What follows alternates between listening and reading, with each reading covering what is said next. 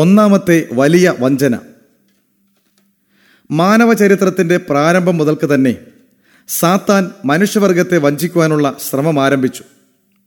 സ്വർഗത്തിൽ യുദ്ധത്തിന് കാരണക്കാരനായ സാത്താൻ മനുഷ്യരും ദൈവത്തിൻ്റെ ഭരണകൂടത്തിനെതിരായി തന്നോട് ചേർന്ന് യുദ്ധം ചെയ്യണമെന്ന് ആഗ്രഹിച്ചു. ദൈവകൽപ്പന അനുസരിച്ച് കഴിഞ്ഞിരുന്ന ആദാമും ഹവ്വായും പരിപൂർണ സംതൃപ്തരും സന്തുഷ്ടരുമായിരുന്നു. ഇത് സാത്താൻ്റെ വാദത്തിനെതിരായുള്ള ഒരു തെളിവായിരുന്നു. ദൈവകൽപ്പന സൃഷ്ടികളുടെ നന്മയ്ക്കെതിരായി നിലകൊള്ളുന്നതും സൃഷ്ടികളെ അടിച്ചമർത്തുമെന്നതുമെന്ന കള്ളമായിരുന്നു സാത്താൻ സ്വർഗത്തിൽ പ്രചരിപ്പിച്ചത്. പാപരഹിതരായിരുന്ന ആദാമിനും ഹവ്വായ്ക്കും സമ്മാനിച്ച മനോഹരമായ ഏദൻ ഭവനം സാത്താൻ്റെ അസൂയയെ ആളിക്കത്തിച്ചു. അവരുടെ സന്തോഷത്തിൽ നിന്ന് അവരെ തള്ളിയിടണമെന്ന് സാത്താൻ നിശ്ചയിച്ചുറച്ചു. അവരെ ദൈവത്തിൽ നിന്നും അകറ്റി തൻ്റെ അധികാരത്തിന് കീഴിൽ കൊണ്ടുവന്നാൽ ഭൂമിയെ തനിക്ക് അവകാശമാക്കാമെന്നും അത്യുന്നതിനെതിരായി തൻ്റെ രാജ്യം ഇവിടെ സ്ഥാപിക്കാമെന്നും സാത്താൻ കരുതി. തൻ്റെ തനി സ്വഭാവം സാത്താൻ വെളിപ്പെടുത്തിയിരുന്നെങ്കിൽ ആദാമും ഹവ്വയും സാത്താനെ ഉടൻ തന്നെ വെറുക്കുമായിരുന്നു. ഈ അപകടകാരിയായ ശത്രുവിനെക്കുറിച്ച് ആദാമിനും ഹവ്വയ്ക്കും മുന്നറിയിപ്പ് നൽകപ്പെട്ടിരുന്നു. എന്നാൽ സാത്താൻ തൻ്റെ ലക്ഷ്യങ്ങളെ ഒളിച്ചു വെച്ചുകൊണ്ട് തന്ത്രപൂർവം ഗൂഢമായി പ്രവർത്തിച്ചു. മനോഹര രൂപിയായ സർപ്പത്തെ തൻ്റെ മാധ്യമമാക്കിക്കൊണ്ട് സാത്താൻ ഹവ്വയോട് ചോദിച്ചു, തോട്ടത്തിലെ യാതൊരു വൃക്ഷത്തിൻ്റെ ഫലവും നിങ്ങൾ തിന്നരുതെന്ന് ദൈവം വാസ്തവമായി കൽപ്പിച്ചിട്ടുണ്ടോ? ഉൽപ്പത്തി 3:1. പരീക്ഷകനുമായി ഹവ്വ ഒരു സംവാദത്തിൽ ഏർപ്പെടാതിരുന്നുവെങ്കിൽ അവൾ സുരക്ഷിതയായിരിക്കുമായിരുന്നു. എന്നാൽ അവൾ സാത്താനുമായി സംവാദിക്കുവാൻ ഉദ്യമിച്ചു. തൽഫലമായി അവൻ്റെ കുടിലതയ്ക്ക് അവൾ ഇരയായി. ഇങ്ങനെയാണ് അനേകർ ഇന്നും കീഴടക്കപ്പെടുന്നത്. ദൈവത്തിൻ്റെ നിബന്ധനകളെ അവർ സംശയിക്കുകയും ചോദ്യം ചെയ്യുകയും ചെയ്യുന്നു. അവർ ദൈവകൽപ്പനകളെ അനുസരിക്കുന്നതിന് പകരം സാത്താൻ്റെ തന്ത്രങ്ങൾ ഒളിഞ്ഞിരിക്കുന്ന മാനുഷിക തത്വങ്ങളെ അംഗീകരിക്കുകയും ചെയ്യുന്നു. സ്ത്രീ പാമ്പിനോട്, തോട്ടത്തിലെ വൃക്ഷങ്ങളുടെ ഫലം ഞങ്ങൾക്ക് തിന്നാം, എന്നാൽ നിങ്ങൾ മരിക്കാതിരിക്കേണ്ടതിന് തോട്ടത്തിൻ്റെ നടുവിലുള്ള വൃക്ഷത്തിൻ്റെ ഫലം തിന്നരുത്, തൊടുകയും അരുത് എന്ന് ദൈവം കൽപ്പിച്ചിട്ടുണ്ട് എന്ന് പറഞ്ഞു. പാമ്പ് സ്ത്രീയോട്, നിങ്ങൾ മരിക്കുകയില്ല നിശ്ചയം, അത് തിന്നുന്ന നാളിൽ നിങ്ങളുടെ കണ്ണു തുറക്കുകയും നിങ്ങൾ നന്മതിന്മകളെ അറിയുന്നവരായി ദൈവത്തെപ്പോലെ ആകുകയും ചെയ്യും എന്ന് ദൈവം അറിയുന്നു എന്ന് പറഞ്ഞു. വാക്യങ്ങൾ 2:5. ആദാമും ഹവ്വായും ദൈവത്തെപ്പോലെ ആയിത്തീരുമെന്ന് സാത്താൻ പറഞ്ഞു. അവർ കൂടുതൽ ജ്ഞാനമാർജിക്കുകയും ശ്രേഷ്ഠമായ ഒരു പദവിയിലേക്ക് ഉയർത്തപ്പെടുകയും ചെയ്യുമെന്നാണ് സാത്താൻ പറഞ്ഞത്. ഹവ്വ പരീക്ഷയ്ക്ക് കീഴ്പ്പെട്ടു. അവളുടെ സ്വാധീനത്തിലൂടെ ആദാമും പാപത്തിലേക്ക് നയിക്കപ്പെട്ടു. ദൈവത്തിൻ്റെ വാക്കുകളെ അവർ അവിശ്വസിച്ചു. സാത്താൻ്റെ വാക്കുകളെ അവർ അംഗീകരിച്ചു. ദൈവത്തിൻ്റെ കൽപ്പനകളെ ലംഘിക്കുന്നതിലൂടെ തങ്ങൾക്ക് ലഭിക്കുവാൻ പോകുന്ന സ്വാതന്ത്ര്യവും ജ്ഞാനവും തടയുകയാണ് ദൈവം ചെയ്യുന്നതെന്ന് ആദാമും ഹവ്വയും ചിന്തിച്ചു. നന്മതിന്മകളെക്കുറിച്ചുള്ള അറിവിൻ്റെ വൃക്ഷത്തിൻ ഫലം തിന്നുന്ന നാളിൽ നീ മരിക്കും എന്ന ആജ്ഞയുടെ അർത്ഥം എന്തെന്ന് പാപത്തിനു ശേഷം ആദാം മനസ്സിലാക്കി.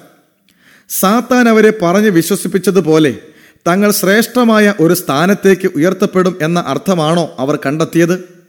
അങ്ങനെയെങ്കിൽ പാപം ചെയ്യുന്നത് മൂലം വലിയ നേട്ടമാണ് കൈവരിക്കുന്നത്. മനുഷ്യവർഗത്തിൻ്റെ നന്മയ്ക്ക് വേണ്ടി പ്രവർത്തിക്കുന്ന ഒരാളായി സാത്താൻ തെളിയിക്കപ്പെടുമായിരുന്നു. എന്നാൽ ദൈവിക ആജ്ഞയുടെ അർത്ഥം ഇതായിരിക്കുമെന്ന് ആദാം മനസ്സിലാക്കിയില്ല.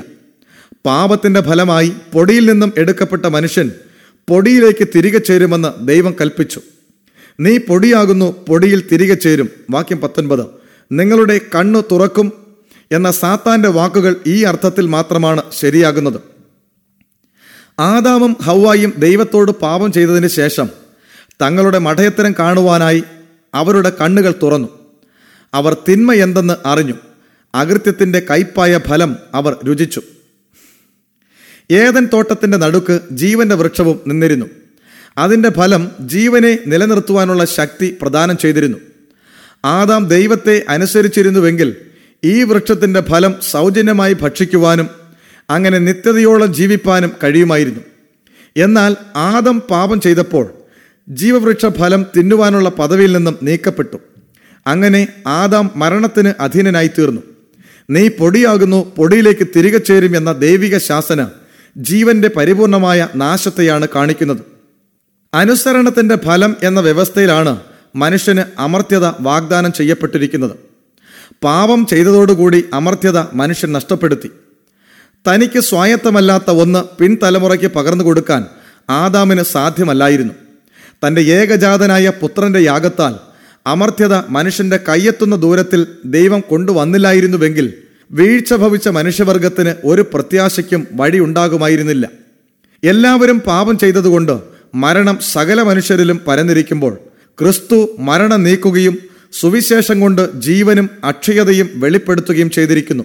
റോമർ 5:12, 2 തിമോഥെയോസ് 1:10.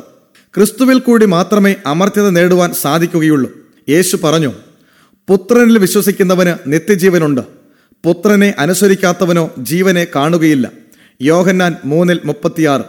ഈ അമൂല്യമായ അനുഗ്രഹത്തെ എല്ലാവർക്കും സ്വായത്തമാക്കാവുന്നതാണ്. ദൈവത്തിന്റെ വ്യവസ്ഥകളെ സ്വീകരിച്ചാൽ മാത്രം മതി.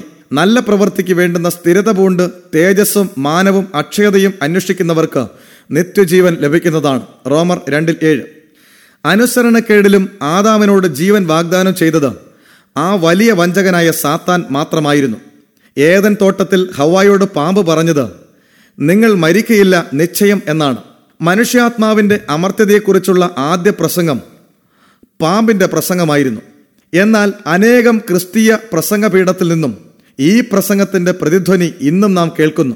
നമ്മുടെ ആദ്യ മാതാപിതാക്കൾ ഈ വഞ്ചന സ്വീകരിച്ചതുപോലെ ഭൂരിപക്ഷം ക്രിസ്ത്യാനികളും ഇത് സസന്തോഷം സ്വീകരിക്കുന്നു. ദൈവം പറയുന്നത് ഇപ്രകാരമാണ്: പാപം ചെയ്യുന്ന ദേഹി മരിക്കും. യെഹെസ്കേൽ 18:20.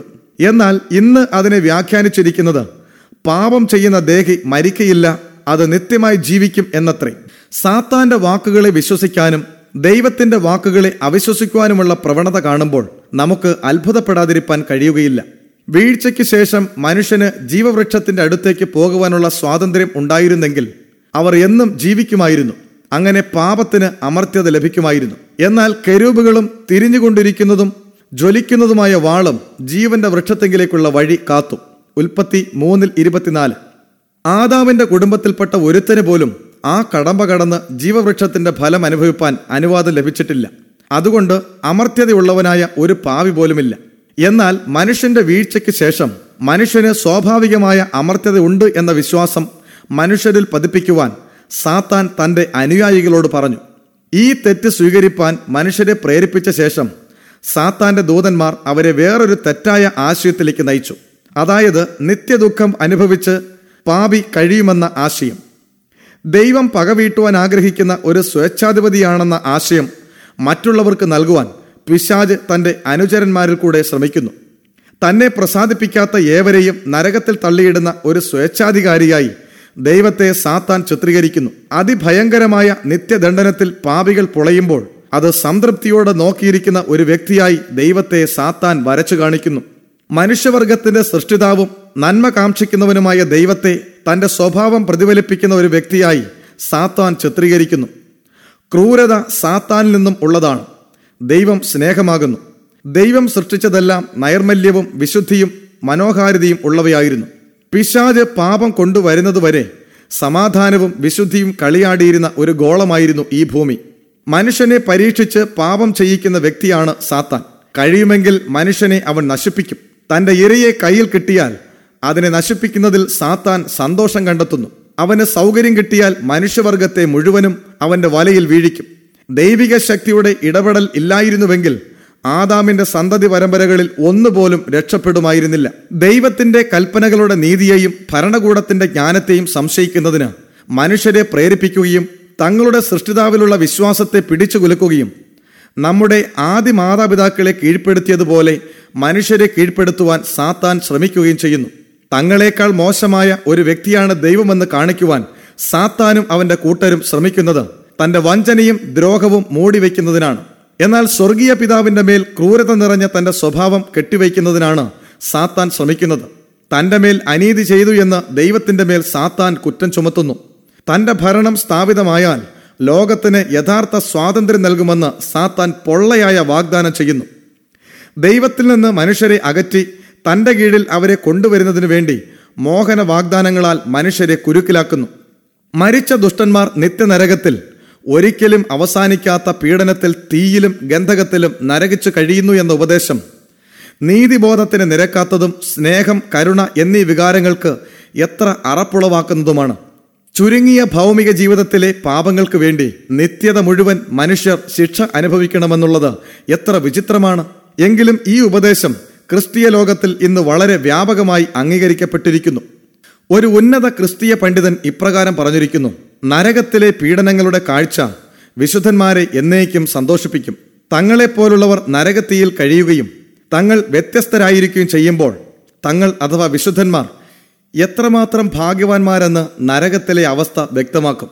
വേറൊരു വേദപണ്ഡിതൻ പറഞ്ഞു: ദൈവകോപത്തിന് പാത്രമായവരുടെ മേൽ ദൈവശിക്ഷ നടപ്പാക്കുമ്പോൾ അവരുടെ പീഡനത്തിന്റെ പുക നിത്യമായി പൊങ്ങിക്കൊണ്ടിരിക്കുന്നത് കാണുമ്പോൾ ദൈവകൃപയ്ക്ക് പാത്രമായവർ പറയും, ആമേൻ, ഹല്ലേലൂയ, ദൈവത്തിന് സ്തോത്രം. ദൈവവചനത്തിൽ ഏത് താളിലാണ് ഇത്തരത്തിലുള്ള ഉപദേശം കാണുന്നത്? സ്വർഗം പൂകിയ വീണ്ടെടുക്കപ്പെട്ടവർ അനുകമ്പയും കരുണയും ഇല്ലാത്തവരായിരിക്കുമോ? സാധാരണ മനുഷ്യത്വം പോലും നഷ്ടപ്പെട്ടവരായിരിക്കുമോ? അവരുടെ സത്ചിന്തകൾ അപരിഷ്കൃതമായ ക്രൂരതയുടെ മുമ്പിൽ അടിയറ വയ്ക്കുമോ? ഒരിക്കലുമില്ല. വേദപുസ്തക ഉപദേശം അതല്ല. മുന്നുദ്ധരിച്ച ഉദ്ധരണികൾ വിദ്യാസമ്പന്നരും സത്യസന്ധരുമായവരുടേതായിരിക്കാം. പക്ഷേ അവർ സാത്താന്റെ തന്ത്രത്തിൽ മയങ്ങിപ്പോയവരാണ്. തിരുവെഴുത്തുകളിലെ ശക്തമായ പ്രയോഗങ്ങളെ തെറ്റായി ധരിപ്പിക്കുകയാണ് സാത്താന്റെ ജോലി. വേദപുസ്തക ആശയങ്ങൾക്ക് കയ്പിന്റെയും വിദ്വേഷത്തിന്റെയും നിറം സാത്താൻ പകരുന്നു. അത് അവന്റെ സ്വഭാവമാണ്. അത് നമ്മുടെ സൃഷ്ടിതാവിന്റെ സ്വഭാവമല്ല. എന്നാണ് ദുഷ്ടന്റെ മരണത്തിൽ അല്ല, ദുഷ്ടൻ തന്റെ വഴി വിട്ട് തിരിഞ്ഞ് ജീവിക്കുന്നതിലത്രേ എനിക്ക് ഇഷ്ടമുള്ളതെന്ന് യഹോവയായ കർത്താവിന്റെ അരുളപ്പാട്. നിങ്ങളുടെ ദുർമാർഗങ്ങളെ വിട്ടുതിരിവിൻ, തിരുവിൻ ഇസ്രായേൽ ഗൃഹമേ, നിങ്ങൾ എന്തിന് മരിക്കുന്നു? യെഹെസ്കേൽ 33:11. ഒരിക്കലും അവസാനിക്കാത്ത പീഡനത്തിൽ ദൈവം രസിക്കുന്നു എന്ന് നാം സമ്മതിച്ചാൽ ദൈവത്തിന് എന്ത് നേടാൻ കഴിയും? താൻ നരകത്തീയിലിട്ട് പീഡിപ്പിക്കുന്നവരുടെ അലമുറയും നിലവിളിയും കേട്ട് ദൈവം ആഹ്ലാദിക്കുന്നുവെന്ന് നാം പറഞ്ഞാൽ ദൈവത്തിന് എന്ത് ലാഭം? ഈ ഭയാനകമായ രോദനം അനന്ത സ്നേഹത്തിന്റെ ഉടമയായ ദൈവത്തിന്റെ കാതുകൾക്ക് ഇമ്പഗീതമോ? ദുഷ്ടന്റെ മേൽ അവസാനമില്ലാത്ത അരിഷ്ടത ചൊരിയുന്നത് പ്രപഞ്ചത്തിന്റെ സമാധാനം കെടുത്തുന്നതായ പാപത്തോടുള്ള ക്രോധം പ്രകടിപ്പിക്കുവാനാണ് എന്ന് പറയുന്നത് എത്ര ഭയങ്കരമായ ദൈവദൂഷണമാണ്. പാപം നശിക്കാതെ നിലനിർത്തുന്നത് അത് നരകത്തിലായാൽ തന്നെയും ദൈവത്തിന് പാപത്തോടുള്ള വെറുപ്പ് കൊണ്ടാണ് പോലും. ഈ വേദപണ്ഡിതന്മാരുടെ ഉപദേശമനുസരിച്ച് തുടർച്ചയായ വേദനിപ്പിക്കൽ അനുഭവിക്കുന്നവരെ ഭ്രാന്ത് പിടിപ്പിക്കുകയും അവരുടെ കോപത്തിൽ അവർ ശാപവചനങ്ങൾ ഉച്ചരിക്കുകയും ദൈവദൂഷണം പറയുകയും ചെയ്യും. ഇങ്ങനെ ചെയ്യുമ്പോൾ അവരുടെ പാപത്തെ വർദ്ധിപ്പിക്കുകയാണ് ചെയ്യുന്നത്. നിത്യതയിൽ ഇപ്രകാരം പാപത്തെ നിലനിർത്തുകയും വളർത്തുകയും ചെയ്യുന്നത് ദൈവത്തിന്റെ മഹത്വം വർദ്ധിപ്പിക്കാൻ ഒട്ടും സഹായകമല്ല. നിത്യനരകത്തെക്കുറിച്ചുള്ള ദുരുപദേശത്താൽ ഉളവാക്കിയിട്ടുള്ള തിന്മ എത്ര വലുതെന്ന് വിലയിരുത്തുവാൻ മനുഷ്യ മനസ്സുകൾക്ക് സാധ്യമല്ല. വേദപുസ്തക മതം സ്നേഹത്തിൻ്റെയും നന്മയുടെയും മതമാണ്. അത് ആർദ്രത നിറഞ്ഞതാണ്. അന്ധവിശ്വാസവും ഭീകരതയും കൊണ്ട് ചിലർ അതിനെ ആവരണം ചെയ്യുന്നു. ദൈവത്തിന്റെ സ്വഭാവത്തെ ചിത്രീകരിപ്പാൻ സാത്താൻ തെറ്റായ നിറങ്ങൾ ഉപയോഗിക്കുന്നു. അതുകൊണ്ടാണ് കരുണാർദ്രനായ ദൈവത്തെ ഇന്ന് അനേകർ ഭയപ്പെടുകയും വെറുക്കുക പോലും ചെയ്യുന്നത്. ദൈവത്തെക്കുറിച്ച് ഇപ്രകാരമുള്ള തെറ്റായ ഉപദേശങ്ങൾ ക്രിസ്തീയ പ്രസംഗപീഠത്തിൽ നിന്നും വരുന്നതുകൊണ്ട് അനേകായിരങ്ങൾ നിരീശ്വരരും അവിശ്വാസികളുമായി തീരുന്നു. നിത്യനരകത്തെ സംബന്ധിച്ച ഉപദേശം തെറ്റായ അനേക ഉപദേശങ്ങളിലൊന്നാണ്. സകല ജാതികളെയും കുടിപ്പിക്കുന്ന ബാബിലോണിന്റെ ക്രോധമദ്യം നിർമ്മിക്കപ്പെട്ടിരിക്കുന്നത് ഇപ്രകാരമുള്ള ദുരുപദേശങ്ങൾ കൊണ്ടാണ്. വെളിപ്പാട് 14:8, 17:2. ക്രിസ്തുവിന്റെ സുവിശേഷകർ ഈ ദുരുപദേശം സ്വീകരിക്കുകയും വിശുദ്ധ പീഠത്തിൽ നിന്ന് പ്രഖ്യാപിക്കുകയും ചെയ്യുന്നത് മനസ്സിലാക്കാൻ പ്രയാസമുള്ള ഒരു വസ്തുതയാണ്. വ്യാജ ശബത്ത് ഉപദേശം അവർക്ക് ലഭിച്ചതുപോലെ ഈ ഉപദേശം ലഭിച്ചതും റോമിൽ നിന്നാണ്. ഈ ഉപദേശങ്ങളൊക്കെ പഠിപ്പിക്കുന്നവർ വലിയവരും നല്ലവരുമായ നേതാക്കൾ തന്നെയാണ്. എന്നാൽ നമുക്ക് ലഭിച്ചതുപോലെ ഈ നേതാക്കൾക്ക് ഈ ഉപദേശത്തെക്കുറിച്ചുള്ള വെളിച്ചം ലഭിച്ചിട്ടില്ല. അവരുടെ കാലത്ത് ലഭിച്ച വെളിച്ചത്തിന് മാത്രം അവർ ഉത്തരവാദികളായിരുന്നു. നമ്മുടെ കാലത്ത് ലഭിക്കുന്ന വെളിച്ചത്തിന് നാം ഉത്തരവാദികളാണ്. ദൈവവചനത്തിന്റെ സാക്ഷ്യത്തിൽ നിന്ന് നാം തിരിയുകയും വ്യാജ ഉപദേശങ്ങളെ നമ്മുടെ പിതാക്കന്മാർ പഠിപ്പിച്ചു എന്ന ഏക കാരണത്താൽ നാം സ്വീകരിക്കുകയും ചെയ്താൽ ബാബിലോണിന് നൽകപ്പെട്ട ശാപത്തിൽ നാമും പതിക്കും. അവളുടെ മ്ലേച്ഛതയുടെ വീഞ്ഞ് നാമും കുടിക്കുകയാണ്. നിത്യനരകമെന്ന ഉപദേശം വെറുക്കുന്ന ഒരു വലിയ സമൂഹം വേറൊരു തെറ്റിലേക്ക് നയിക്കപ്പെടുകയാണ്. അവർ ദൈവത്തെ സ്നേഹത്തിൻ്റെയും ആർദ്രതയുടെയും മൂർത്തിയായി കാണുകയും ഒരിക്കലും തൻ്റെ സൃഷ്ടികളെ നിത്യനരകത്തിൽ ഇടുകയില്ലെന്ന് വിശ്വസിക്കുകയും ചെയ്യുന്നു. എന്നാൽ അവർ വിശ്വസിക്കുന്നത് ആത്മാവ് അമർത്യതയുള്ളതാണെന്നും എല്ലാ മനുഷ്യരെയും ആത്യന്തികമായി ദൈവം രക്ഷിക്കുമെന്നുമാണ്. വേദപുസ്തകത്തിൽ കാണുന്ന മുന്നറിയിപ്പുകൾ മനുഷ്യരെ ഭയപ്പെടുത്തി അനുസരണത്തിലേക്ക് കൊണ്ടുവരിക എന്ന ഉദ്ദേശത്തോടു കൂടെയാണ് നൽകപ്പെട്ടിരിക്കുന്നതെന്ന് അവർ വിശ്വസിക്കുന്നു. അവയൊന്നും അക്ഷരീകമായി നിറവേറുകയില്ലെന്ന് അവർ കരുതുന്നു. അങ്ങനെ പാപിക്ക് സ്വാർത്ഥപരമായ സന്തോഷം നുകർന്ന് ദൈവകൽപ്പനകൾ ലംഘിച്ചുകൊണ്ട് കഴിയാമെന്നും ഒടുവിൽ ദൈവത്തിന്റെ പ്രീതിയാൽ സ്വർഗത്തിൽ കടന്നുകൂടാമെന്നും അവർ വിശ്വസിക്കുന്നു. ദൈവത്തിന്റെ കൃപയിൽ ആശ്രയിക്കുകയും ദൈവനീതിയെ അവഗണിക്കുകയും ചെയ്യുന്ന ഉപദേശം ജഡിക ഹൃദയത്തെ സന്തോഷിപ്പിക്കുകയും പാപിയെ തന്റെ ദുഷ്ടതയിൽ പ്രോത്സാഹിപ്പിക്കുകയും ചെയ്യുന്നു. സാർവലൗകികമായ രക്ഷയിൽ വിശ്വസിക്കുന്നവർ എപ്രകാരമാണ് തങ്ങളുടെ തെറ്റായ വിശ്വാസങ്ങളെ നിലനിർത്തുവാൻ വേണ്ടി തിരുവെഴുത്തുകളെ ദുർവ്യാഖ്യാനം ചെയ്യുന്നതെന്ന് കാണിപ്പാൻ അവരുടെ ചില പ്രസ്താവനകളെ ഉദ്ധരിക്കേണ്ടത് ആവശ്യമായി വരുന്നു. മതഭക്തി തീരെയില്ലാത്ത ഒരു യുവാവിന്റെ ശവസംസ്കാര വേളയിൽ സാർവലൗകിക രക്ഷയുടെ പ്രചാരകനായ ഒരു പ്രവർത്തകൻ ദാവീദിനെ സംബന്ധിക്കുന്ന ഒരു തിരുവചന ഭാഗം തിരഞ്ഞെടുത്ത് വായിച്ചു. മരിച്ചുപോയ അബ്നോനെക്കുറിച്ചുള്ള ദുഃഖത്തിന് ആശ്വാസം വന്നിരുന്നു. 2 ശമൂവേൽ 13:39. ആ പ്രസംഗകൻ പറഞ്ഞു, പാപത്തിൽ ഇഹലോകവാസം വെടിയുന്നവരുടെ ഭാവി എന്തായിരിക്കുമെന്ന് പലപ്പോഴും എന്നോടും പലരും ചോദിച്ചിട്ടുണ്ട്. ഒരുപക്ഷെ ലഹരി തലയ്ക്ക് ബാധിച്ച് ബോധമില്ലായ്മയിൽ മരിക്കുന്നവർ, കുറ്റകൃത്യങ്ങളുടെ ചുവന്ന കറയുമായി ഈ യുവാവിനെ പോലെ മരിക്കുന്നവർ, ഇവരുടെയൊക്കെ ഭാവി എന്തായിരിക്കും? തിരുവെഴുത്തുകൾ നമ്മെ തൃപ്തരാക്കുന്നു. അവർക്ക് ലഭിക്കുന്ന ഉത്തരം എല്ലാ പ്രശ്നങ്ങൾക്കും പരിഹാരം കണ്ടെത്തും. അമ്നോൻ ഒരു കടുത്ത പാപിയായിരുന്നു. അവൻ അനുതപിച്ചില്ല. അബ്നോനെ മദ്യം അമിതമായി കുടിപ്പിച്ചു. മദ്യപാനത്തിന്റെ ലഹരിയിൽ അവൻ കൊല്ലപ്പെട്ടു. ദാവീദ് ദൈവത്തിന്റെ ഒരു പ്രവാചകനായിരുന്നു. വരുവാനുള്ള ലോകത്തിൽ അബ്നോന് സന്തോഷമായിരിക്കുമോ കഷ്ടതയായിരിക്കുമോ എന്ന് ദാവീദിനറിയാം. ദാവീദിന്റെ ഹൃദയം എന്താണ് വെളിപ്പെടുത്തിയത്? ദാവീദ് അബ്ശലോമിനെ കാണുവാൻ വാഞ്ചിച്ചു. മരിച്ചുപോയ അബ്നോനെക്കുറിച്ചുള്ള ദുഃഖത്തിന് ആശ്വാസം വന്നിരുന്നു. വാക്യം 39. ഇതിൽ നിന്നും നമുക്ക് ഗ്രഹിക്കാവുന്നത് എന്താണ്? ദാവീദിന്റെ വിശ്വാസത്തിൽ നിത്യനരകത്തിന് ഒരു സ്ഥാനവുമില്ലെന്നല്ലേ കാണിക്കുന്നത്? അതുകൊണ്ട് നാം മനസ്സിലാക്കുന്നത് ആത്യന്തികമായി സാർവലൗകികമായ വിശുദ്ധിയും സമാധാനവും ഉണ്ടാവുമെന്ന ആശ്വാസകരമായ ഒരു നിലപാടിൽ നമുക്ക് എത്തിച്ചേരാമെന്നാണ്. മരിച്ച അബ്നോനെക്കുറിച്ച് ദാവീദ് ആശ്വസിച്ചു. എന്തുകൊണ്ട് ദാവീദ് ആശ്വസിച്ചു? പ്രവചന ദൃഷ്ടി കൊണ്ട് മഹത്വകരമായ ഒരു ഭാവിയിലേക്ക് നോക്കുവാൻ ദാവീദിന് കഴിഞ്ഞു. തൻ്റെ മകൻ എല്ലാവിധ കഷ്ടപ്പാടിൽ നിന്നും വിമുക്തനായിരിക്കുന്നതും പാപത്തിന്റെ കറയിൽ നിന്നും ശുദ്ധീകരിക്കപ്പെട്ടിരിക്കുന്നതും സന്തോഷിക്കുന്ന ആത്മാക്കളുടെ കൂട്ടത്തിലേക്ക് അബ്നോൻ ഉയർത്തപ്പെട്ടതും ദാവീദ് കണ്ടു. ദാവീദിന്റെ ഏക ആശ്വാസം തൻ്റെ പ്രിയപുത്രൻ ഈ പാപവും കഷ്ടത നിറഞ്ഞ ലോകത്തിൽ നിന്നും പരിശുദ്ധാത്മാവിന്റെ നിശ്വാസങ്ങൾ പതിക്കുന്ന സ്ഥലത്തേക്ക് കരയേറ്റപ്പെട്ടിരിക്കുന്നു എന്നതിലായിരുന്നു. ഇതിൽ നിന്നും നമുക്ക് മനസ്സിലാക്കാവുന്നത് സ്വർഗം നൽകുന്ന രക്ഷ ഈ ജീവിതത്തിൽ നമുക്ക് ചെയ്യാൻ കഴിയുന്ന ഒന്നിനെയും ആശ്രയിച്ചല്ല നിലകൊള്ളുന്നത് എന്നത്രേ. ഹൃദയത്തിന്റെ പരിവർത്തനത്തെ ആശ്രയിച്ചോ ഇപ്പോഴുള്ള നമ്മുടെ വിശ്വാസത്തെ ആശ്രയിച്ചോ ഏത് മതത്തിൽ നാം ആയിരിക്കുന്നു എന്നതിനെ ആശ്രയിച്ചോ അല്ല നമ്മുടെ രക്ഷ നിലകൊള്ളുന്നത്. ഏദൻ തോട്ടത്തിൽ വെച്ച് നിങ്ങൾ മരിക്കയില്ല നിശ്ചയം, നിങ്ങൾ തിന്നുന്ന നാളിൽ നിങ്ങളുടെ കണ്ണുകൾ തുറന്ന് ദൈവത്തെ പോലെ ആയിത്തീരുമെന്ന് പാമ്പ് പറഞ്ഞതായ വ്യാജത്തെ ക്രിസ്തുവിന്റെ ശുശ്രൂഷക്കാരൻ എന്ന് അവകാശവാദം ഉന്നയിച്ച ആ മനുഷ്യൻ ആവർത്തിച്ചു പറഞ്ഞു. അദ്ദേഹത്തിന്റെ അഭിപ്രായമനുസരിച്ച് ഏറ്റവും കൊടും പാപികളായ കൊലപാതകയും കൊള്ളക്കാരനും വ്യഭിചാരിയും മരണാനന്തരം അനന്തമായ സ്വർഗീയ ആനന്ദത്തിലേക്ക് പ്രവേശിക്കുവാൻ ഒരുക്കപ്പെടും. തിരുവെഴുത്തുകളെ വളച്ചൊടിക്കുന്ന ഈ മനുഷ്യന് എവിടെ നിന്നാണ് ഈ തീരുമാനങ്ങളിൽ എത്തിച്ചേരാൻ കഴിയുന്നത്?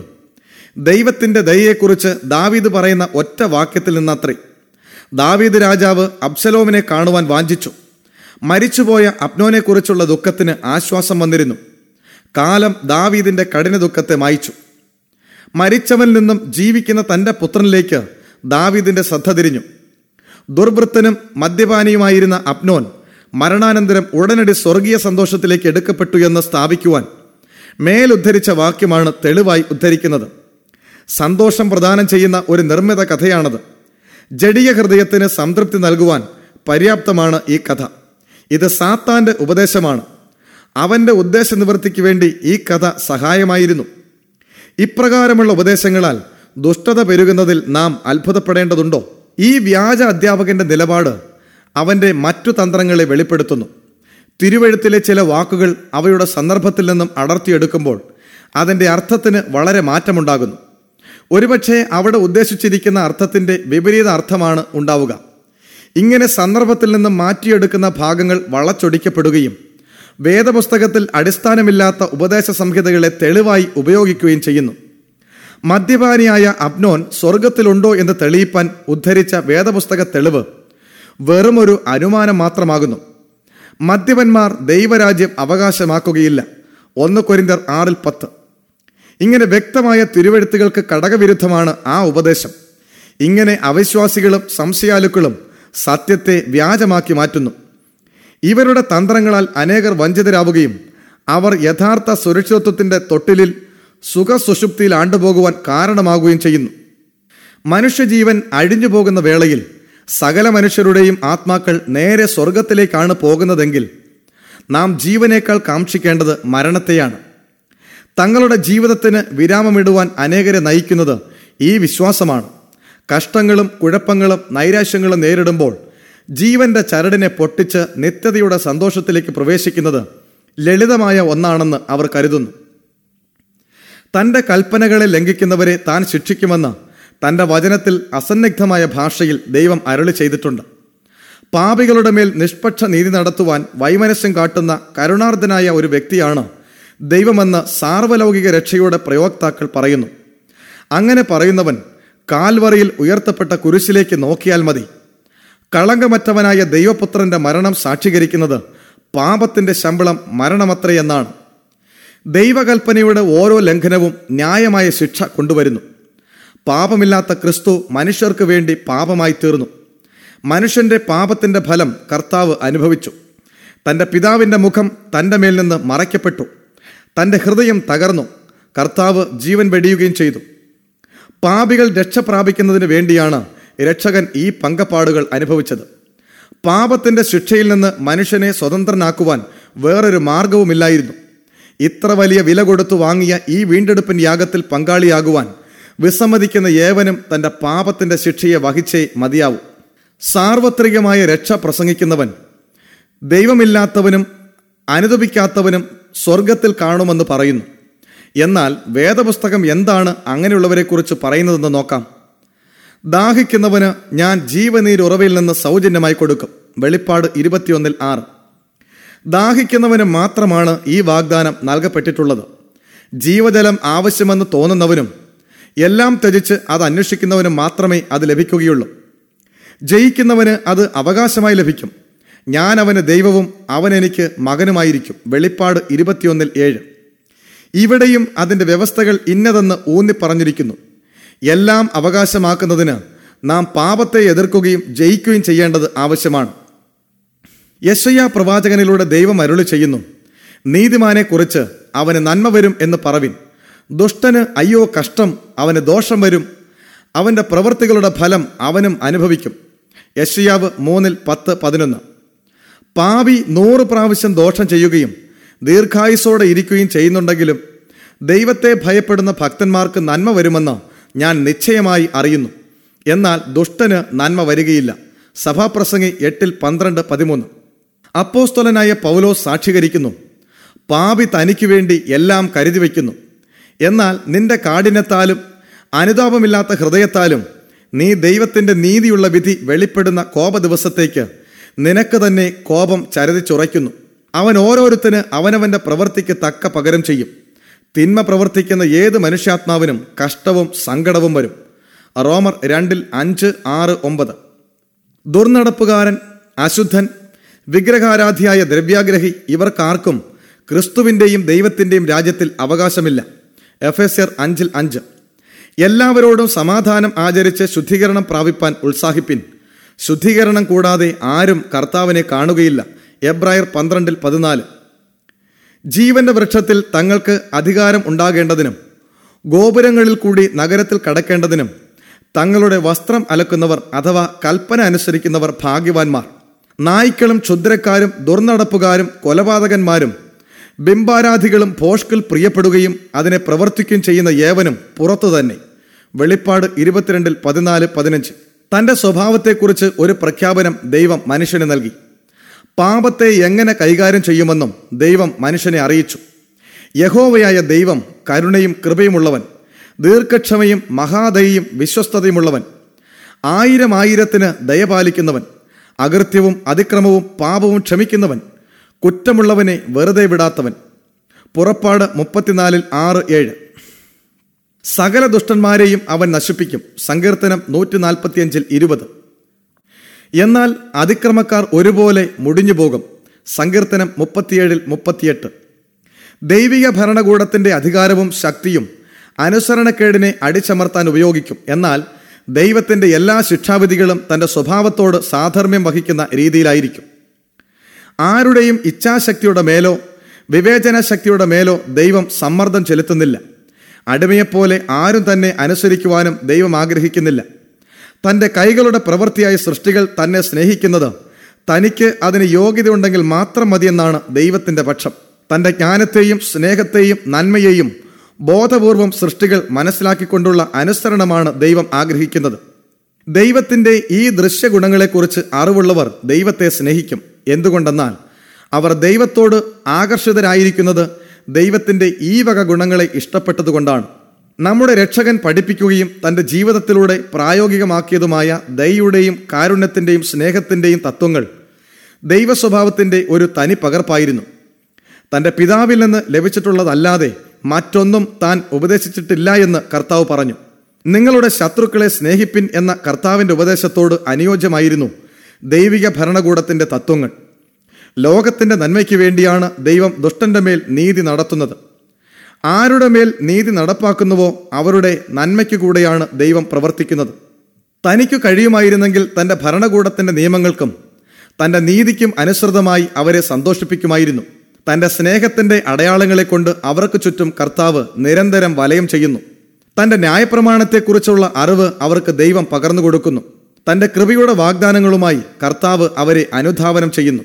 എന്നാൽ അവർ കർത്താവിൻ്റെ സ്നേഹത്തെ നിന്ദിക്കുന്നു. കർത്താവിൻ്റെ കൽപ്പനകളെ അവർ കൂട്ടാകാതിരിക്കുകയും തൻ്റെ കൃപയെ അവർ നിരസിക്കുകയും ചെയ്യുന്നു. ദൈവത്തിൻ്റെ ദാനങ്ങൾ തുടർച്ചയായി അനുഭവിച്ചുകൊണ്ട് അതിൻ്റെ ദാതാവിനെ അപമാനിക്കുന്നു. തങ്ങളുടെ പാപത്തെ ദൈവം വെറുക്കുന്നതുകൊണ്ട് അവർ ദൈവത്തെയും വെറുക്കുന്നു. എന്നാൽ അവരുടെ കൊള്ളരുതായ്മകളെ ദൈവം ദീർഘമായി ക്ഷമിക്കുന്നു. എന്നാൽ അവരുടെ വിധി നിർണയിക്കപ്പെടുന്ന നിർണായക നാഴിക ഒടുവിൽ വരും. അപ്പോൾ ഈ അനുസരണം കെട്ടവരെ ദൈവം തന്നോട് ചേർത്തുകൊള്ളുമോ? തൻ്റെ ഇഷ്ടം ചെയ്യുവാൻ അവരെ നിർബന്ധിക്കുമോ? തങ്ങളുടെ നേതാവായി സാത്താനെ തെരഞ്ഞെടുത്തവരും അവൻ്റെ ശക്തിക്ക് വിധേയരായവരും ദൈവസന്നിധിയിൽ പ്രവേശിക്കുവാൻ ഒരുങ്ങിയവരല്ല. അഹങ്കാരവും വഞ്ചനയും ജഡികത്വവും ക്രൂരതയും അവരുടെ സ്വഭാവത്തിൽ രൂഢമൂലമായി കഴിഞ്ഞു. ഭൂമിയിൽ വെച്ച് തങ്ങൾ നിന്ദിക്കുകയും വെറുക്കുകയും ചെയ്തവരോടുകൂടെ എന്നേക്കും വസിപ്പാൻ അവർക്ക് സ്വർഗത്തിൽ പ്രവേശിപ്പാൻ കഴിയുമോ? കള്ളം പറയുവാൻ ശീലിച്ചവന് സത്യം ഒരിക്കലും അഭികാമ്യമായിരിക്കുകയില്ല. സ്വയപുകഴ്ചയെയും സ്വാർത്ഥതയെയും സൗമ്യത ഒരിക്കലും തൃപ്തിപ്പെടുത്തുകയില്ല. അഴിമതിയെ ഇഷ്ടപ്പെടുന്നവന് വിശുദ്ധി സ്വീകാര്യമായിരിക്കുകയില്ല. സ്വാർത്ഥമതിക്ക് നിസ്വാർത്ഥമായ സ്നേഹം ആകർഷകമായിരിക്കുകയില്ല. ഭൗമികവും സ്വാർത്ഥപരവുമായ താല്പര്യങ്ങളിൽ മുഴുകിയിരിക്കുന്നവർക്ക് ഏതു തരത്തിലുള്ള സന്തോഷമാണ് സ്വർഗത്തിന് നൽകുവാൻ കഴിയുന്നത്? തങ്ങളുടെ ജീവിതകാലം മുഴുവൻ ദൈവത്തോട് മറുതലിച്ചവരെ പെട്ടെന്ന് സ്വർഗത്തിലേക്ക് അയക്കുവാൻ കഴിയുമോ? അവർക്ക് അവിടുത്തെ പൂർണ്ണതയും സ്നേഹത്തിൻ്റെ നിറവും ഇമ്പഗീതങ്ങളും ആസ്വദിക്കുവാൻ കഴിയുമോ? ദൈവത്തെയും കുഞ്ഞാടിനെയും പ്രകീർത്തിച്ചുകൊണ്ടുള്ള സംഗീത മന്ത്രധ്വനി കേൾപ്പാൻ കഴിയുമോ? ദൈവത്തോടും സത്യത്തോടും വിശുദ്ധിയോടും തികഞ്ഞ വിദ്വേഷം വച്ചു പുലർത്തിയിരുന്ന സ്വർഗീയ വൃന്ദത്തോട് ചേർന്ന് സ്തോത്രഗീതം ആലപിക്കുവാൻ കഴിയുമോ? ദൈവത്തിൻ്റെയും കുഞ്ഞാടിൻ്റെയും തേജസ് അവർക്ക് സഹിപ്പാൻ കഴിയുമോ? ഒരിക്കലുമില്ല. സ്വർഗത്തിലേക്ക് പ്രവേശിപ്പാനുള്ള സ്വഭാവ രൂപവൽക്കരണത്തിൻ്റെ സമയം, കൃപയുടെ കാലം അവർക്ക് നൽകിയിരുന്നു. എന്നാൽ വിശുദ്ധിയെ സ്നേഹിപ്പാൻ അവർ തങ്ങളുടെ ഹൃദയങ്ങളെ ഒരുക്കിയില്ല. സ്വർഗീയ ഭാഷ അവർ ആസ്വദിച്ചില്ല. സമയം വളരെ അതിക്രമിച്ചുപോയി. ദൈവത്തോടുള്ള എതിർപ്പ് സ്വർഗത്തിൽ പ്രവേശിപ്പാനുള്ള അവരുടെ യോഗ്യത നഷ്ടപ്പെടുത്തി. സ്വർഗത്തിലെ വിശുദ്ധിയും സമാധാനവും അവർക്ക് ഒരു പീഡനമായിരിക്കും. ദൈവ തേജസ് അവരെ നശിപ്പിക്കുന്ന അഗ്നി പോലെയായിരിക്കും. അവിടെ നിന്നും ഓടിപ്പോകുവാൻ അവർ ആഗ്രഹിക്കും. അവിടെ നിൽക്കുന്നതിനേക്കാൾ അവർ നാശത്തെ തെരഞ്ഞെടുക്കും. തങ്ങളുടെ വീണ്ടെടുപ്പിനായി മരിച്ചവന്റെ മുഖശോഭയിൽ നിന്ന് തങ്ങളെ മറയ്ക്കണമേ എന്നവർ കാക്ഷിക്കും. തങ്ങളുടെ തിരഞ്ഞെടുപ്പ് കൊണ്ട് തന്നെ ദുഷ്ടന്മാർ തങ്ങളുടെ വിധി ഉറപ്പിക്കും. ദുഷ്ടന്മാർ സ്വർഗത്തിൽ പ്രവേശിക്കാതെ പോകുന്നത് തങ്ങളുടെ സ്വയമേയുള്ള തെരഞ്ഞെടുപ്പാണ്. ദൈവത്തിൻ്റെ ഭാഗത്ത് കരുണയും നീതിയും മാറ്റമില്ലാതെ ഉണ്ടായിരിക്കും. ദുഷ്ടന്മാരുടെ ദുഷ്ടത ചികിത്സിച്ച് സുഖപ്പെടുത്തുവാൻ കഴിയാത്ത ഒന്നാണെന്ന് അന്ത്യ ന്യായവിധി ദിവസത്തിലെ അഗ്നി പ്രഖ്യാപിക്കും. ദൈവിക അധികാരത്തിന് കീഴ്പ്പെടുവാനുള്ള മനോഭാവം ദുഷ്ടന്മാർക്കുണ്ടായിരിക്കുകയില്ല. മത്സരിക്കലാണ് അവരുടെ സ്വഭാവം. ജീവിതം അവസാനിച്ചു കഴിയുമ്പോൾ അവരുടെ ചിന്താസരണിയെ വേറൊരു ദിശയിലേക്ക് കൊണ്ടുപോകുവാൻ സാധ്യമല്ല. പിന്നീട് അതിക്രമങ്ങളെ അനുസരണമാക്കി മാറ്റാൻ കഴിയുന്നതല്ല. വിദ്വേഷത്തെ സ്നേഹമാക്കി തീർക്കാനും സാധിക്കുകയില്ല. കൊലപാതകിയായ കയീന്റെ ജീവനെ ഉടനടി എടുക്കാത്തതിലൂടെ പാപിയെ അനിയന്ത്രിതമായി വിട്ടാലുള്ള ഫലം എന്തായിരിക്കുമെന്ന് ലോകത്തിന് ദൈവം ഒരു പാഠം നൽകുകയായിരുന്നു. കയീന്റെ സ്വാധീനത്തിലൂടെയും ഉപദേശങ്ങളിലൂടെയും അവൻ്റെ പിൻതലമുറയിലെ അനേകായിരങ്ങൾ തെറ്റിലേക്ക് നയിക്കപ്പെട്ടു. ഭൂമിയിൽ മനുഷ്യന്റെ ദുഷ്ടത വലിയതെന്നും അവൻ്റെ ഹൃദയവിചാരങ്ങളുടെ നിരൂപണമൊക്കെയും എല്ലായ്പ്പോഴും ദോഷമുള്ളത് എന്നും പറയുവാൻ കാരണമായി തീർന്നു. ഭൂമി ദൈവത്തിൻ്റെ മുമ്പാകെ വഷളായി. ഭൂമി അതിക്രമം കൊണ്ട് നിറഞ്ഞിരുന്നു. ഉൽപ്പത്തി 6:5-11. നോഹയുടെ കാലത്തുണ്ടായിരുന്ന ദുഷ്ടന്മാരെ നിഗ്രഹിച്ചത് ദൈവത്തിന് ലോകത്തോടുണ്ടായിരുന്ന കരുണ കൊണ്ടായിരുന്നു. സോദോമിലെ പാപികളെ നശിപ്പിച്ചതും ദൈവത്തിൻ്റെ കരുണ മൂലമായിരുന്നു. സാത്താന്റെ വഞ്ചനയിലൂടെ പാപം ചെയ്യുന്നവർക്ക് സഹതാപവും അഭിനന്ദനവും തേടുവാൻ കഴിയുന്നു. ഇപ്രകാരം അവൻ മറ്റുള്ളവരെ അനുസരണക്കേടിലേക്ക് നയിക്കുന്നു.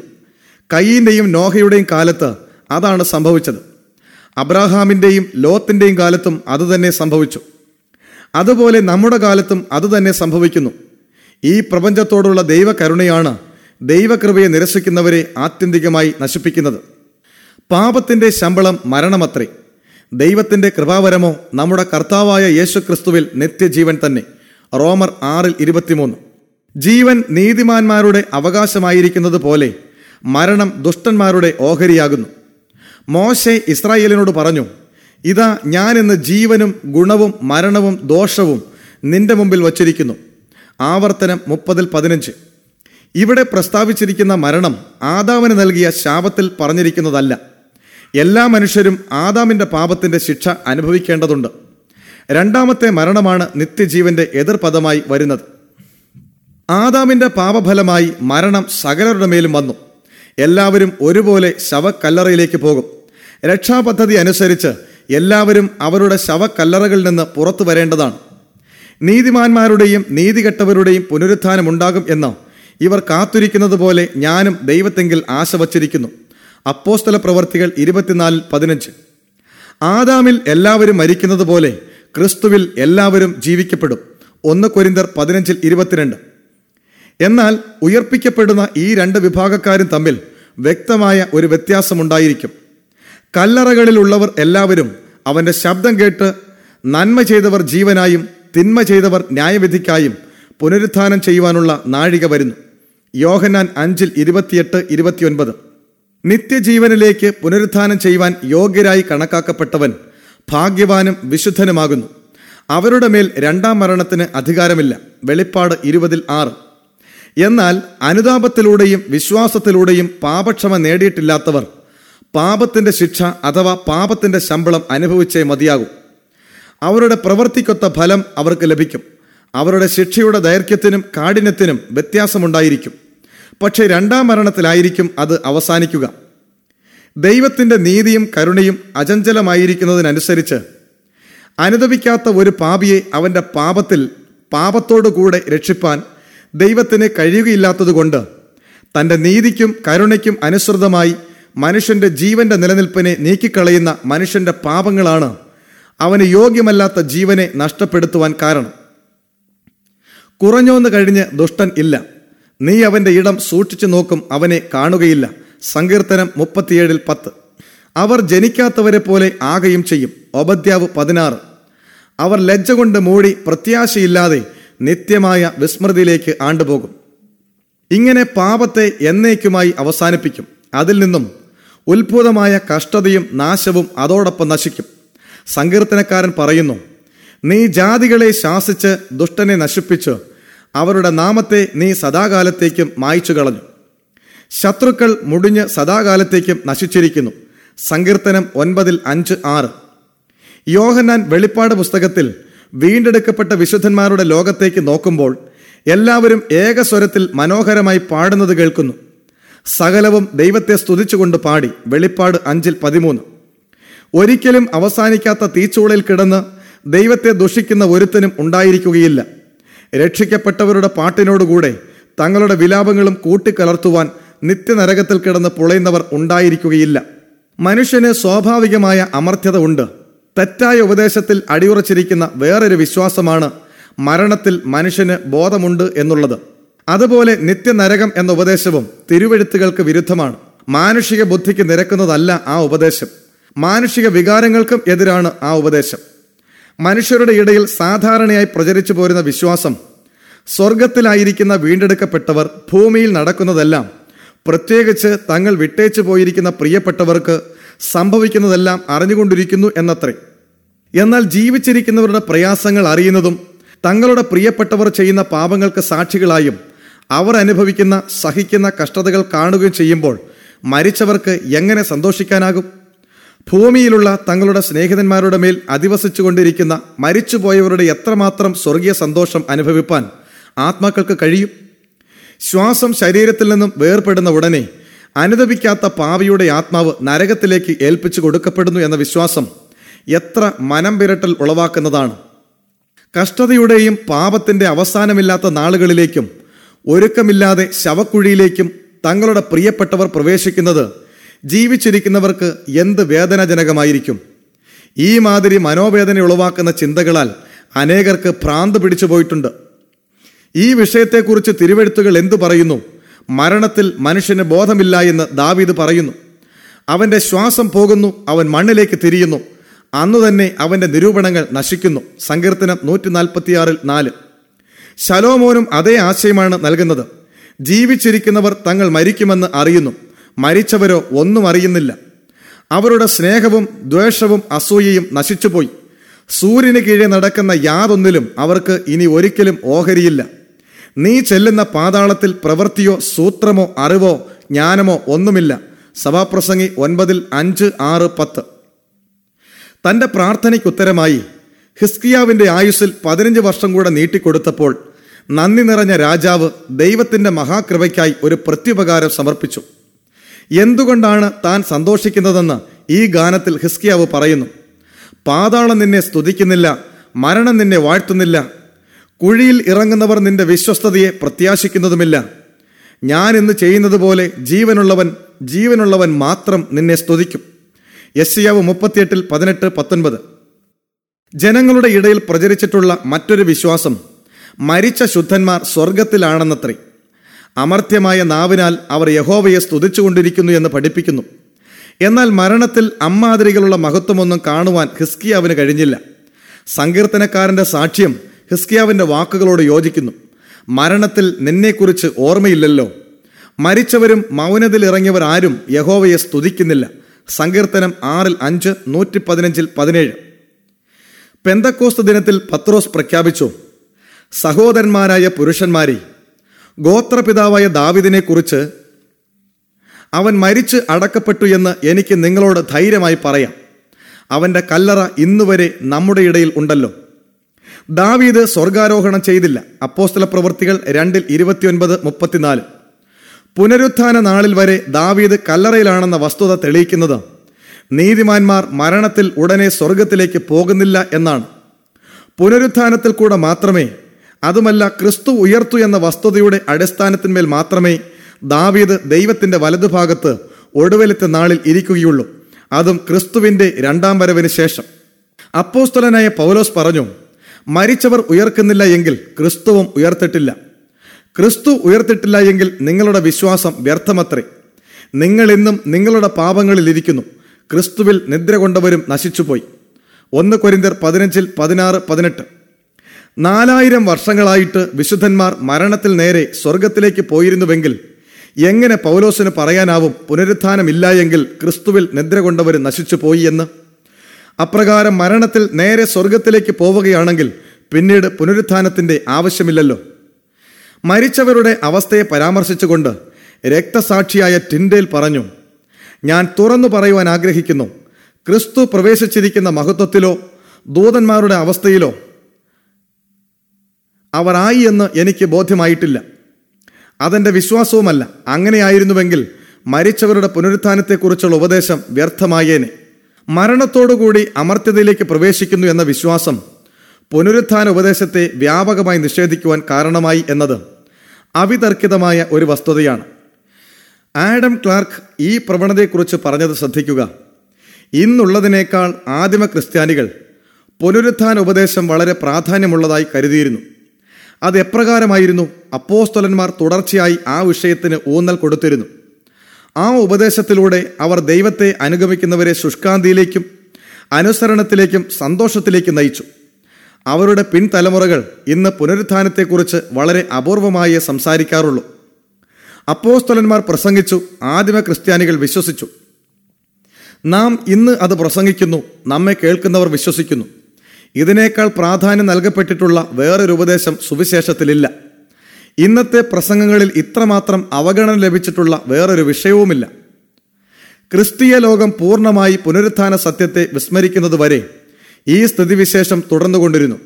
ഒരു പ്രധാനപ്പെട്ട എഴുത്തുകാരൻ 1 തെസ്സലോനിക്കർ 4:13 മുതൽ 18 വരെയുള്ള വാക്യങ്ങളെ ആസ്പദമാക്കി പറയുന്നു: കർത്താവിന്റെ രണ്ടാമത്തെ വരവിനെ സംബന്ധിച്ച ഏതെങ്കിലും സംശയം ഉളവാക്കുന്ന ഉപദേശം നാം അഭിമുഖീകരിക്കുമ്പോൾ എല്ലാവിധത്തിലുമുള്ള ആശ്വാസത്തിനായി നീതിമാന്മാരുടെ അമർത്യതയുടെ ഉപദേശം നമുക്ക് വേണ്ടി സഹായത്തിനായി വരുന്നു. നമ്മുടെ മരണത്തിൽ കർത്താവ് നമുക്കായി വരുന്നു. അതിനുവേണ്ടിയാണ് ഉണർന്നും ജാഗരിച്ചും ഇരിക്കേണ്ടത്.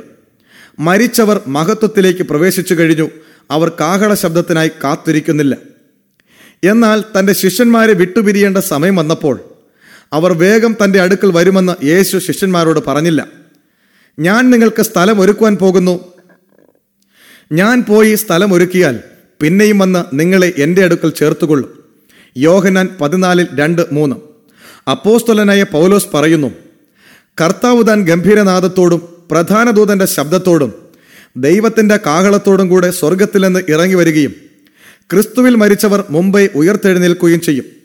പിന്നെ ജീവനോടെ ശേഷിക്കുന്ന നാം അവരോടൊരുമിച്ച് ആകാശത്തിൽ കർത്താവിനെ എതിരേൽപ്പാൻ മേഘങ്ങളിൽ എടുക്കപ്പെടും. ഇങ്ങനെ നാം എപ്പോഴും കർത്താവിനോട് കൂടെയിരിക്കും. ഈ വചനങ്ങളെ കൊണ്ട് അന്യോന്യം ആശ്വസിപ്പിച്ചുകൊള്ളുവിൻ എന്നും പൗലോസ് കൂട്ടിച്ചേർക്കുന്നു. 1 തെസ്സലോനിക്കർ 4:16 മുതൽ 18 വരെ. ഈ ആശ്വാസവചനങ്ങളും മുമ്പ് ഉദ്ധരിച്ച സാർവലൗകിക രക്ഷയുടെ വക്താവിന്റെ വചനങ്ങളും തമ്മിൽ എന്ത് വ്യത്യാസം! സാർവത്രിക രക്ഷയുടെ വക്താവ് പറഞ്ഞത് മരിച്ച ആൾ എത്ര വലിയ പാപിയായിരുന്നാലും ജീവശ്വാസം പോയി കഴിയുമ്പോൾ അയാൾ ദൂതന്മാരുടെ ഇടയിലേക്ക് സ്വീകരിക്കപ്പെടുന്നു. പൗലോസ് അപ്പോസ്തലൻ തൻ്റെ സഹോദരന്മാരെ ചൂണ്ടിക്കാണിക്കുന്നത് ഭാവിയിൽ നടക്കാൻ പോകുന്ന കർത്താവിൻ്റെ വരവിനെയാണ്. അപ്പോൾ ശവക്കല്ലറകളുടെ ചെങ്ങലകൾ പൊട്ടിത്തകരുകയും ക്രിസ്തുവിൽ മരിച്ചവർ നിത്യജീവങ്കിലേക്ക് ഉയർക്കപ്പെടുകയും ചെയ്യും. വിശുദ്ധന്മാരുടെ ഭവനങ്ങളിലേക്ക് ആരെങ്കിലും പ്രവേശിക്കുന്നതിന് മുമ്പ് അവരുടെ ജീവിതം പരിശോധിക്കപ്പെടേണ്ടതുണ്ട്. അവരുടെ സ്വഭാവവും പ്രവൃത്തിയും ദൈവത്തിൻ്റെ മുമ്പാകെ തുറന്നു കാട്ടപ്പെടും. പുസ്തകത്തിൽ എഴുതിയതിന് പ്രകാരം ഓരോരുത്തരും വിധിക്കപ്പെടും. അവരുടെ പ്രവൃത്തിക്കൊത്ത പ്രതിഫലം ലഭിക്കും. മരണത്തിലല്ല ഈ ന്യായവിധി നടക്കുന്നത്. പൗലോസിന്റെ വാക്കുകൾ ശ്രദ്ധിക്കുക. താൻ നിയമിച്ച പുരുഷൻ മുഖാന്തരം ലോകത്തെ നീതിയിൽ ന്യായവിധിപ്പാൻ അവൻ ഒരു ദിവസത്തെ നിശ്ചയിച്ചു. അവനെ മരിച്ചവരിൽ നിന്നും ഉയർത്തെഴുന്നേൽപ്പിച്ചതിനാൽ എല്ലാവർക്കും അതിൻ്റെ ഉറപ്പ് നൽകിയിരിക്കുന്നു. അപ്പോസ്തല പ്രവൃത്തികൾ 17:31. അപ്പോസ്തലൻ വ്യക്തമായി ഇവിടെ പറയുന്നത് ലോകത്തെ വിധിപ്പാൻ ഒരു പ്രത്യേക സമയം നീക്കി വച്ചിരിക്കുന്നുവെന്നാണ്. അപ്പോസ്തലൻ അന്നത് പറയുമ്പോൾ ഭാവിയിലാണ് ആ സമയം നിശ്ചയിച്ചു വച്ചിരിക്കുന്നതെന്ന് പറഞ്ഞു. അതേ കാലഘട്ടത്തെക്കുറിച്ച് യൂദായും പറയുന്നു: തങ്ങളുടെ വാഴ്ച കാത്തുകൊള്ളാതെ സ്വന്തം വാസസ്ഥലം വിട്ടുപോയ ദൂതന്മാരെ മഹാദിവസത്തിന്റെ വിധിക്കായി എന്നേക്കുമുള്ള ചെങ്ങലയിട്ട് അന്ധകാരത്തിന് കീഴിൽ സൂക്ഷിച്ചിരിക്കുന്നു. യൂദ വീണ്ടും ഹാനോക്കിന്റെ വാക്കുകളെ ഉദ്ധരിക്കുന്നു: ഇതാ കർത്താവ് എല്ലാവരെയും വിധിപ്പാനും അവർ അഭക്തിയോടെ ചെയ്ത ഭക്തിവിരുദ്ധമായ സകല പ്രവൃത്തികളും നിമിത്തം ഭക്തികെട്ട പാപികൾ തൻ്റെ നേരെ പറഞ്ഞ സകല നിഷ്ഠൂരങ്ങളും നിമിത്തവും ഭക്തികെട്ടവരെയൊക്കെയും ബോധം വരുത്തുവാനും 1000 വിശുദ്ധന്മാരോടുകൂടെ വന്നിരിക്കുന്നു. യൂദ 6:14-15. യോഹന്നാന്റെ വാക്കുകൾ ശ്രദ്ധിക്കുക. മരിച്ചവർ ആബാലവൃദ്ധം സിംഹാസനത്തിന് മുമ്പിൽ നിൽക്കുന്നതും കണ്ടു. പുസ്തകങ്ങൾ തുറന്നു. ജീവന്റെ പുസ്തകം എന്ന മറ്റൊരു പുസ്തകവും തുറന്നു. പുസ്തകങ്ങളിൽ എഴുതിയിരിക്കുന്നതിന് ഒത്തവണ്ണം മരിച്ചവർക്ക് അവരുടെ പ്രവൃത്തികൾക്കടുത്ത ന്യായവിധി ഉണ്ടായി. വെളിപ്പാട് 20:12.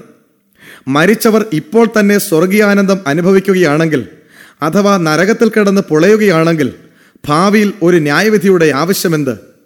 ഈ പ്രധാന വിഷയത്തെ സംബന്ധിച്ച് ദൈവത്തിൻ്റെ വചനത്തിൽ ഉപദേശങ്ങൾ മറഞ്ഞിരിക്കുന്നതോ പരസ്പര വിരുദ്ധമോ അല്ല. അവ സാധാരണ മനസ്സുകൾക്ക് ഗ്രഹിക്കാവുന്നതേയുള്ളൂ.